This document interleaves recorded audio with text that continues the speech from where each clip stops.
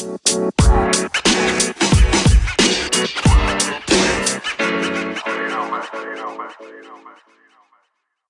morning, afternoon, or evening, wherever you are in the world. Welcome to DBN News for February 1st, 2019. The semi-daily news that even plants crave. I'm Anthony, and I'll be your host today. With that being said, let's jump into the news and a less meat grindery news. First is from IGN and written by Adam Bankhurst. It's a long one, so strap in. Nintendo focused on expanding the reach of its IP.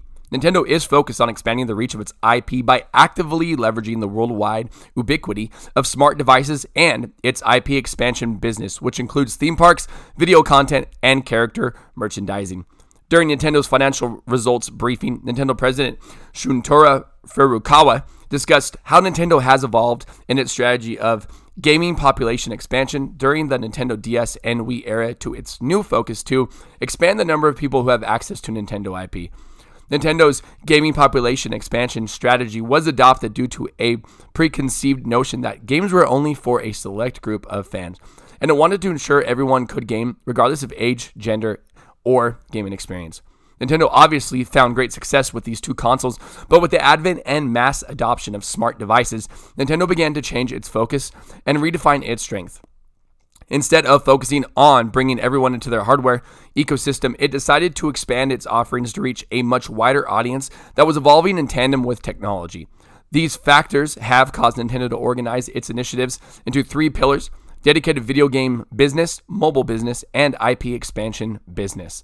The first pillar, dedicated video game business, is supremely important to Nintendo, and its core business will continue to be integrated hardware, software, video game platform business. Its focus on the Switch, which has sold over 32 million units since its launch in March of 2017, and Nintendo Switch Online, which has surpassed over 8 million subscribers. The second pillar, mobile business, is important because Nintendo wants to use the overwhelming volume of smart devices to increase the points of contact between Nintendo IP and consumers all over the world. This push has seen such titles such as Super Mario Run, Fire Emblem Heroes, and Animal Crossing Pocket Camp be released, and we'll see the debut of the recently delayed Mario Kart Tour and Dr. Mario World later this year. Lastly, the IP expansion business will allow Nintendo to reach an even wider audience that may not have heavily engaged with video games before. This expansion includes the Super Mario Bros. Animated film, Universal Studios Japan's Super Nintendo World, and the launch of the first official Nintendo shop in Japan. These three pillars and the focus on expanding its IP will hopefully lead to successful 2019 for the company that will see such titles released as Fire Emblem, Three Houses, Animal Crossing for Nintendo Switch, and Yoshi's Crafted World. Second is from GameSpot and written by Oscar Dias. PS Plus subscriptions hit new high, Sony announces. Sony has reported its most recent earnings to investors, including an update on the number of PlayStation 4 consoles it has sold worldwide and how many people subscribe to PlayStation Plus.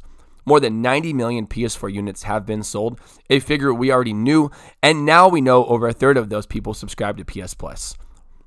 As of December 31st, 2018, 36 million people are paid members of PlayStation's premium membership plan. That's an increase of nearly 5 million people since the same date in 2017. Holy bejesus, Sony is rolling in that cash, literally.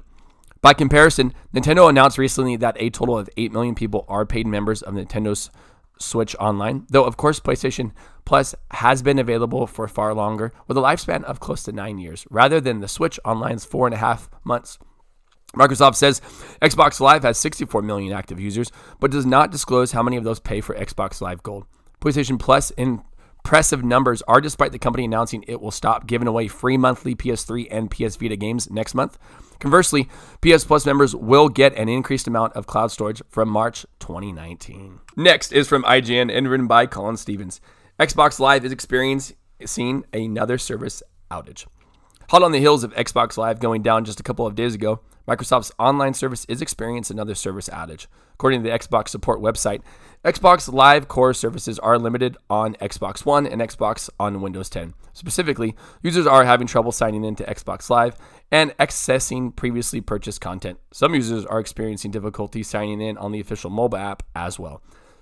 Microsoft says, our engineers and developers are actively continuing to work to resolve the issue causing some members to have problems signing in to Xbox Live. Stay tuned, and thanks for your patience. Though Xbox Live experienced various issues late last month, they were temporarily resolved relatively quickly. So Microsoft is usually pretty good about doing this. I'm sure they're probably online by the time you're hearing this, and you're good to go to play all your Black Ops and your Pac-Man video games. And last is from IGN and written by Adam Bankhurst. Ooh, Adam Bankhurst getting all that sweet saucy love. Nintendo to open its first official store in Japan. Later this year, Nintendo is set to open Nintendo Tokyo, its first official store in Japan. Revealed during Nintendo's financial results briefing, Nintendo is hoping that Nintendo Tokyo will be a new point of contact between consumers and Nintendo that a wide range of people, regardless of age, gender, or experience with games, can enjoy. In addition to merchandise, Nintendo plans on hosting events in a similar way as Nintendo New York store, as well as this shop ideally being a new base for communicating Nintendo information in Japan. Nintendo Tokyo is scheduled to open in fall of 2019 in the tentatively named Shibuya Parko building in Tokyo, Japan. That's cool. Nintendo and all these guys do awesome stuff. And I don't know what that has to do with anything, but Nintendo Shop in Tokyo, yay! And that is the news for today. Thanks for listening, and let us know what you think about any of the stories we talked about by sending us a message on Anchor, the podcast app we use to record the show.